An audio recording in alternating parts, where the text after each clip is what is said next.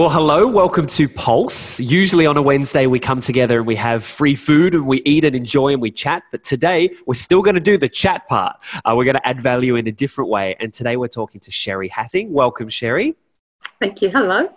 I've got 3 questions for you. Question number 1's a simple, nice little softball, and then they get progressively more interesting. So question number 1 is, what do you actually do here at Avondale? Some days I wonder that question too, Brock. But I come to work and I have a lot of fun. But my main job is actually liaising with students. So I'm a course convener. I try in every way possible to advocate for my students, work with them and help them on their educational journey. So it's all about education, obviously, because we're a higher education institute. And we're here to, well, in my particular role, train new primary school teachers. So very exciting. Very cool. So what actually drives you to get out of bed in the morning to come and do that? Because I can imagine it would be a full-on role. So what gets you out of bed in the morning to do that?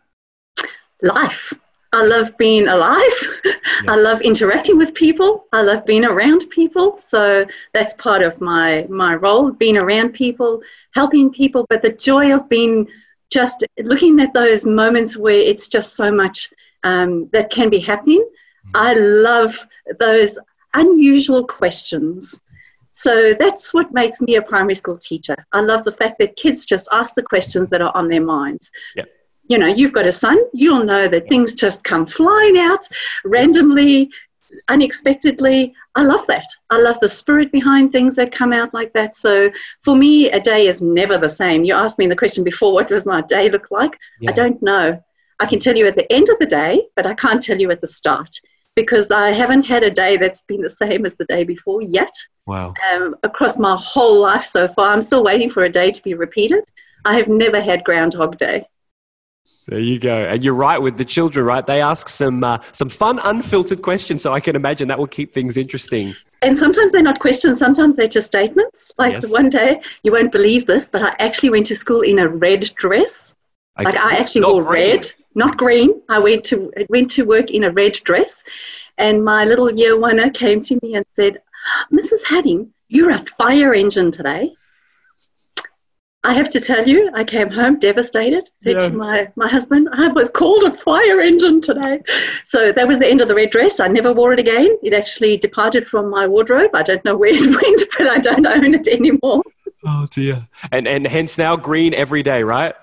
Love my green. I'm a greenie. Very cool. One last question then, and this one's important, and love hearing your passion and what keeps you going. I love that. So if you could only share one thing, be it a student or somebody that you come into contact with, you could only share one thing with them to add value, to speak life into them, what would it be? In whatever you're doing, if you are having fun, so in your learning, in your daily life, if you are having fun, all of the people with you will also be having fun. And I think that's what we need to be doing. You know, as a primary school teacher, if my classes are not fun, if my students are not enjoying them, even my tertiary classes, you know, I try and put those fun elements in. Some students get my funness because sometimes it's a bit weird, but, you know, it's all about that. So if I'm having fun, I know that those around me will also be having fun. See, that's brilliant. I love that. Thank you for answering those questions. Appreciate what you do. And hopefully now, those who aren't even in the education sector here on campus will now get to know a little bit more about you too. So thank you so much for your time. You're welcome, Brock. See you.